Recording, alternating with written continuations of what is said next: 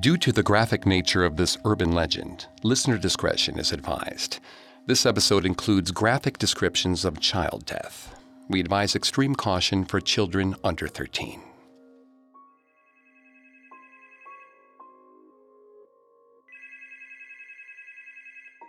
It's your first real job, the first time you're responsible for something outside yourself.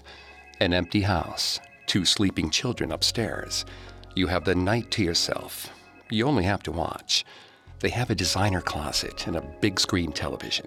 The homework you brought pales in comparison. So you indulge yourself, only a little, just a moment or two, enjoying the solitude in an opulent house. But it only takes a moment for an intruder to sneak upstairs. And once they're through with the children, you may run out of moments entirely.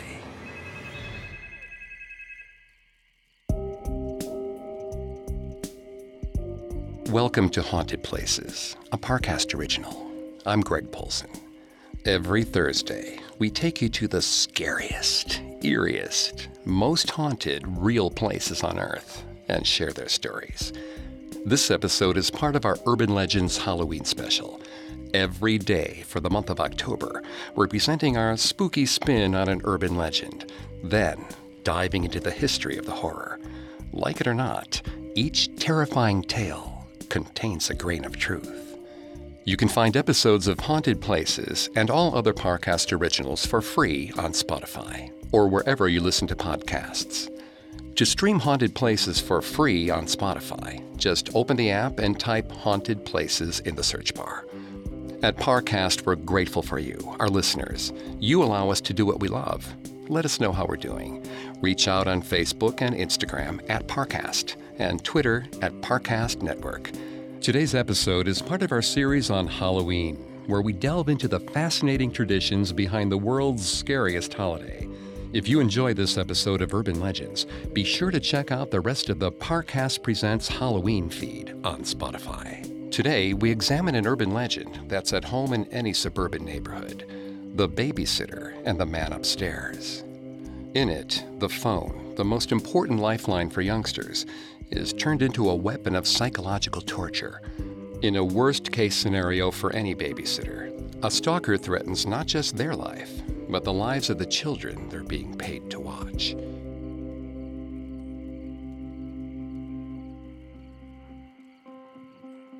Although many elements of the story change as it moves across the country, there are a few key elements that stay the same. A teenage girl is left alone with a child or children who have already gone to sleep. The phone rings. Sometimes she's threatened by a stranger. Other times, she just hears dark laughter on the other side. By the end of the night, the kids are dead. She didn't even notice it happening. Sometimes the police save her. In other tellings, they find more than just dead children. While teens pass around this story as a cautionary tale, a few versions describe the children pranking their babysitter with the scary phone calls in order to run around unsupervised. But bad things can happen to unsupervised kids, especially when there's no babysitter to protect them.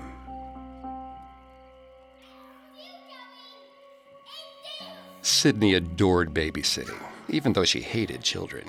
They were gross and loud and wanted so much attention. But they would have to sleep eventually. Once they were out of the way, Sydney got to snoop through someone else's house and get paid tax-free. Trip and Cecilia were just like all the other first-grade kids she'd taken care of before. They ran around the house for hours and wanted to play all kinds of games. She let them tire each other out and then ordered a pizza. When their stomachs were full of cheese and grease, she told them it was bedtime.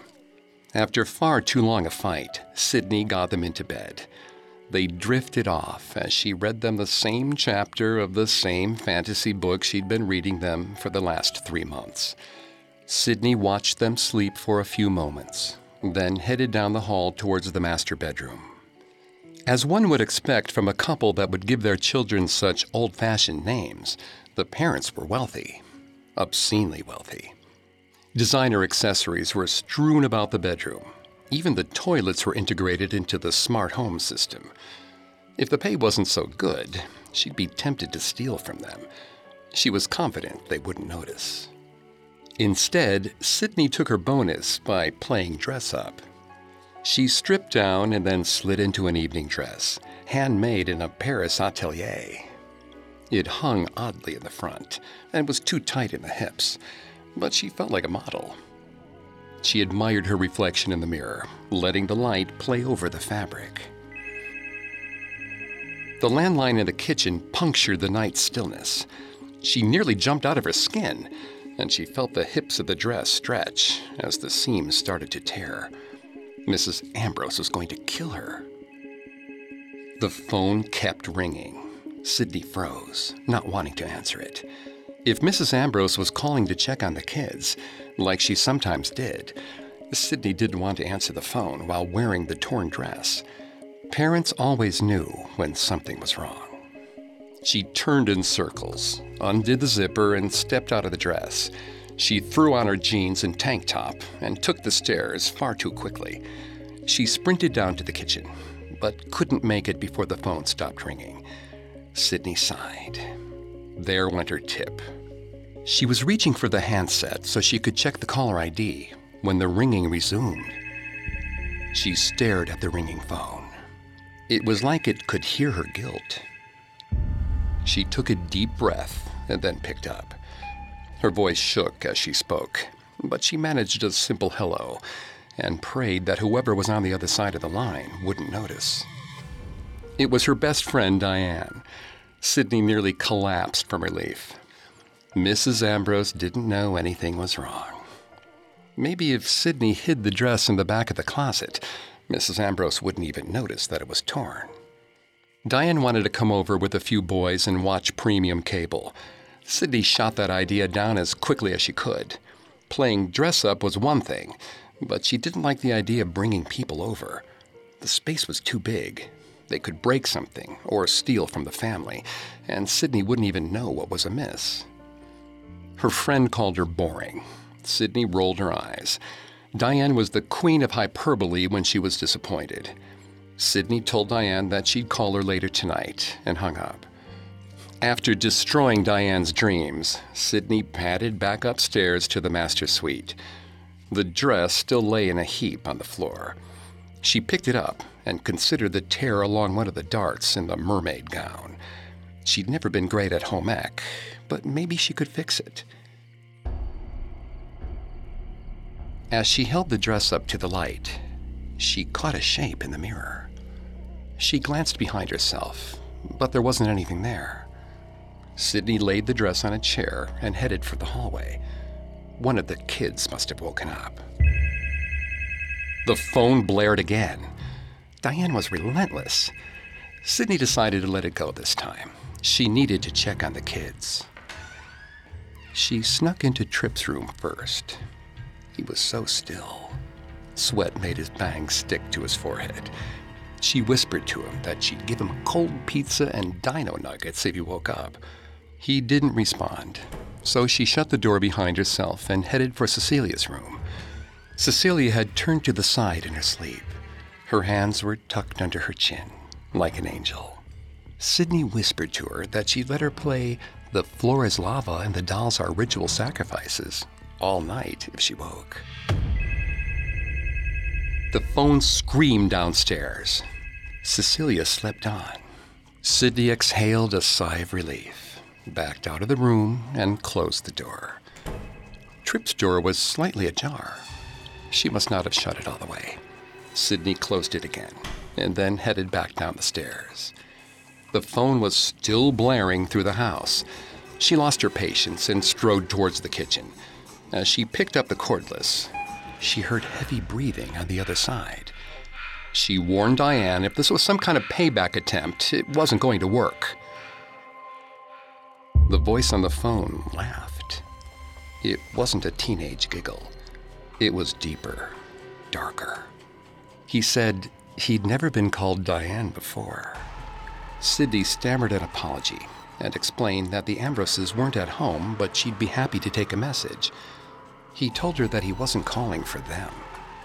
He was calling for her. Had she checked the children? He asked. Sydney froze. She walked slowly toward the front of the house, checking to make sure the door was still locked. She rushed past the wall of 2-story windows in the Ambroses' great room. The size of the windows gave her a chill. You could see the whole house from outside. As she went, she explained to him that she'd never had a stranger call for her before. He told her they weren't strangers. They went to school together. She asked for his name. There was a smile in his voice as he told her, Stuart. Sydney mentally ran through the list of friends and friends' boyfriends at school. She didn't know any Stuart. After making a quick excuse and an apologetic request that he come up to her in the lunchroom sometime so they could really meet, she hung up the phone. The phone was ringing again. It could be someone else, but she wasn't willing to take the chance. She found herself suddenly hyper-aware of her surroundings. She carried the ringing handset with her to the back door. It was locked. The front was safe too, and the windows. The ringing finally stopped. Then immediately it started up again. She pressed call but didn't put the phone to her ear. Sydney waited a few seconds and then pressed end. He called again. If this kept going, he was going to wake up the children. Mrs. Ambrose wouldn't be happy if they were awake when she got home. She'd be even less happy if she thought Sydney was making personal phone calls and was too distracted to do her job. Sydney pressed answer. Stuart was back. His voice was deceptively warm, but she could hear the steel underneath it. He didn't like being ignored. Sydney didn't know what to say. Stuart sighed impatiently. He was getting bored. His mind wandered to bad places when he was bored. Sydney forced a laugh. She told him to get over himself and hung up. The phone rang again. She picked up again and told him to stop calling. Stuart laughed bitterly. He told her that he wished she hadn't hung up on him so many times. Whatever happened now was on her hands. His disappointed sigh gave way to the end call tone.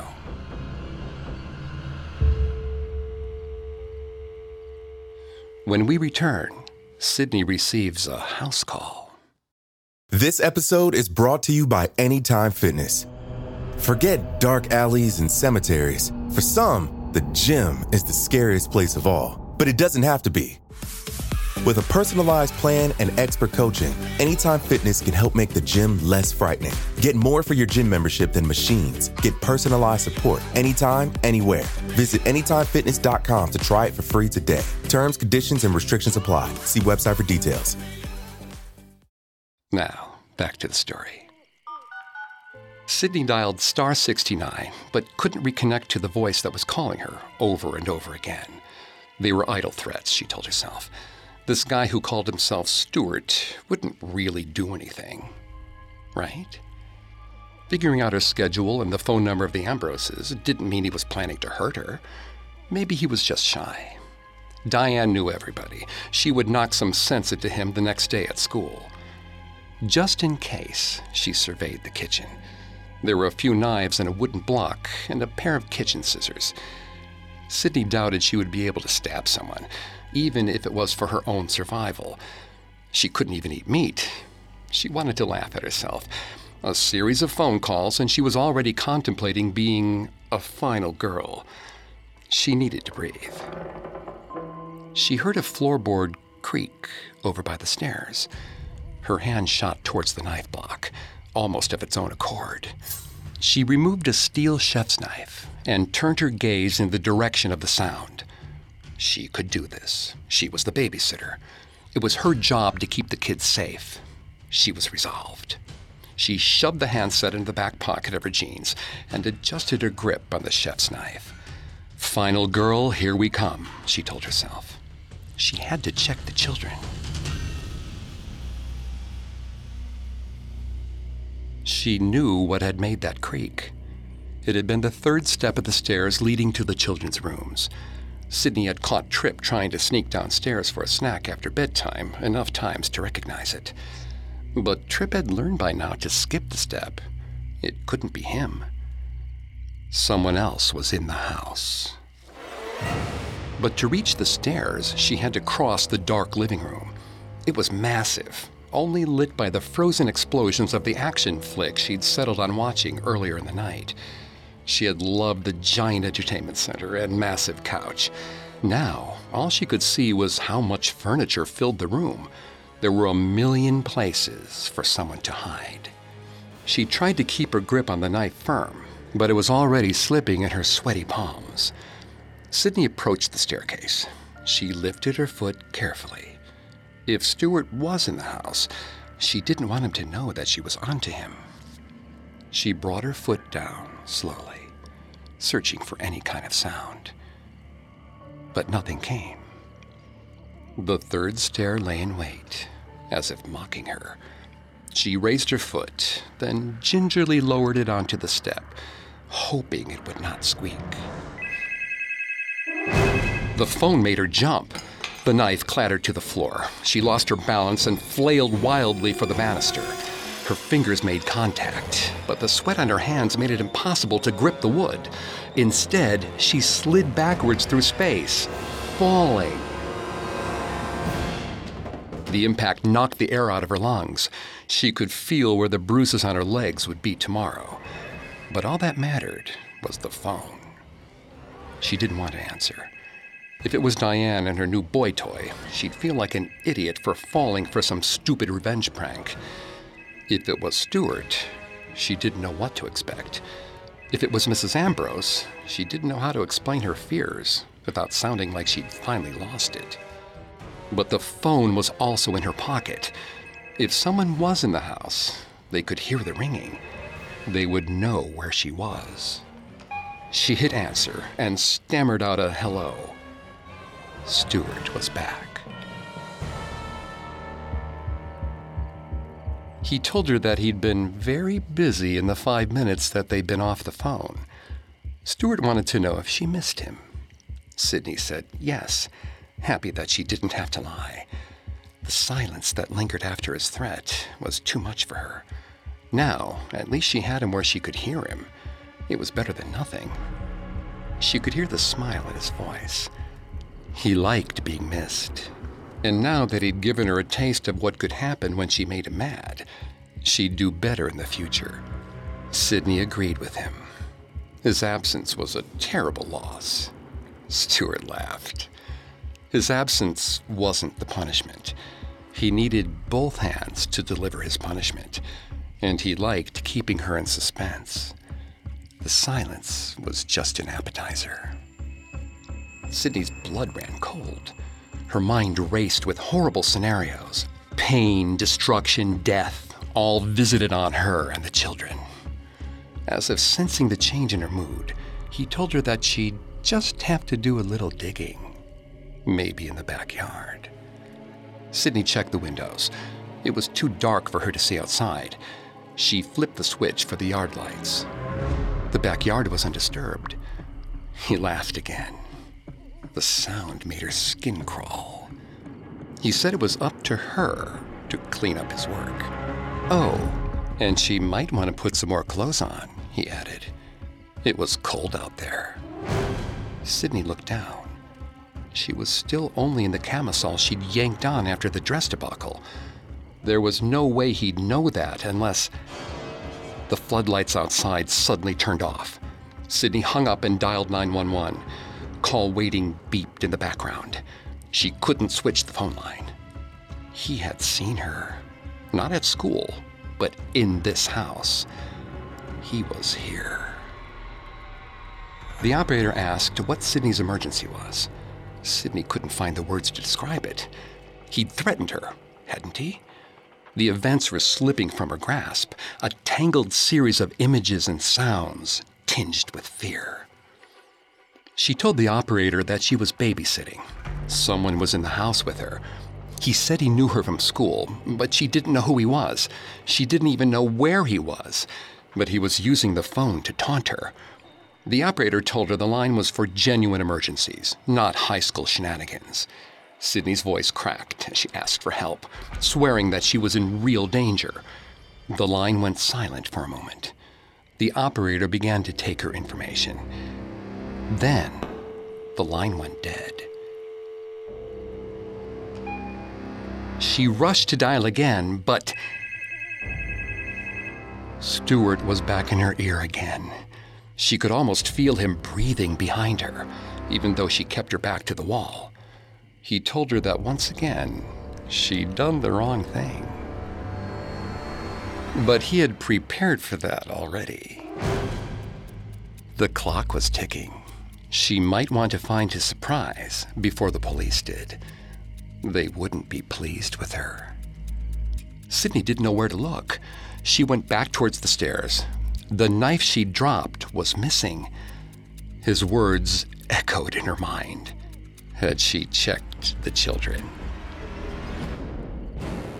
She grabbed one of the bars on the stair railing and pulled, yanking it away and sprinting upwards. She was doing exactly what he wanted. But her feet carried her up the stairs anyway. She threw herself through the door to Tripp's room, nearly falling through the entranceway. It felt darker than it had been earlier. A few fragments of light were jagged against the black, revealing a wall of toys, their blank eyes all watching her. Her fingers trembled as she flicked on the light switch. He looked like he had before. Sweat-caked brow, peaceful expression. But the sheets below his throat were stained red. A gash ran across his throat, a dark red smile beneath his sleeping face. Sydney moved closer to the bed. It had to be some sort of joke. It couldn't be real. He'd been running wild an hour ago, yanking on her arms, pulling on her hair. She'd been so mad at him. She brought her hand forward, wanting to brush the hair out of his face, to tell him it was time to get up. She felt the warmth of the blood against Tripp's cold flesh. Then, the cold steel of a kitchen knife pressed against her throat.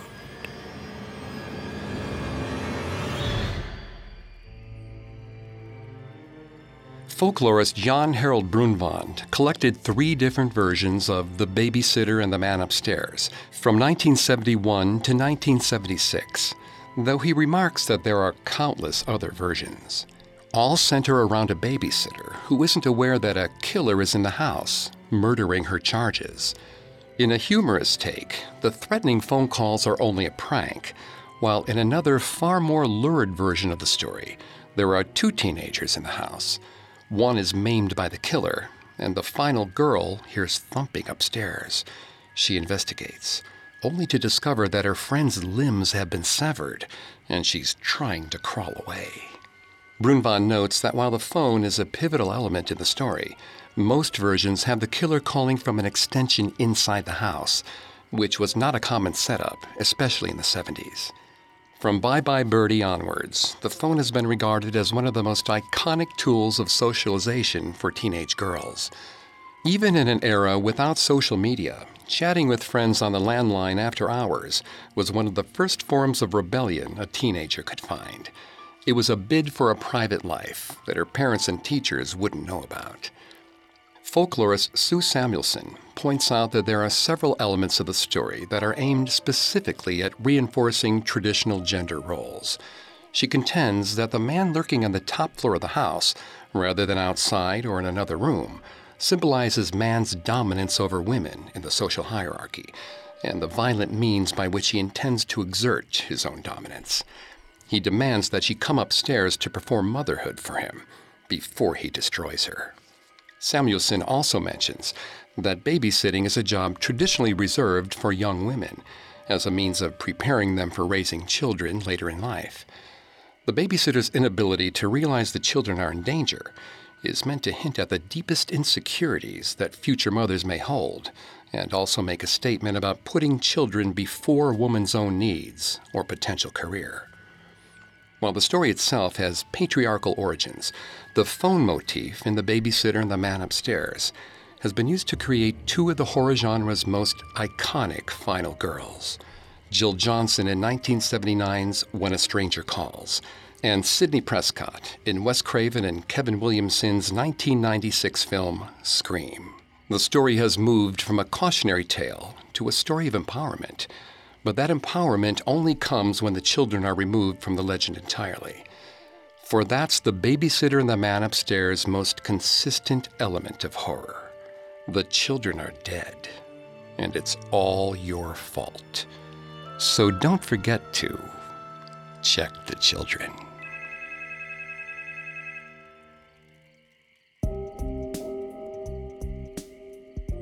Thanks again for tuning into Haunted Places. We'll be back tomorrow with a new urban legend, and on Thursday with a new haunted place.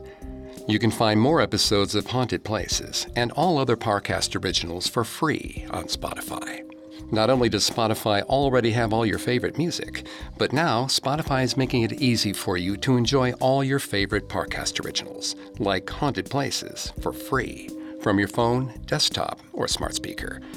To stream Haunted Places on Spotify, just open the app and type Haunted Places in the search bar. And don't forget to follow us on Facebook and Instagram at Parcast and Twitter at Parcast Network. Until tomorrow, don't believe some of the things you hear. Believe all of them.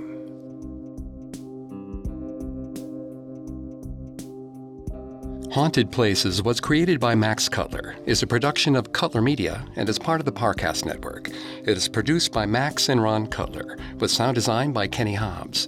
Production assistance by Ron Shapiro and Paul Mahler. Additional production assistance by Maggie Admire and Freddie Beckley. This episode of Haunted Places was written by Lil D. Ritter and Jennifer Richey. I'm Greg Polson.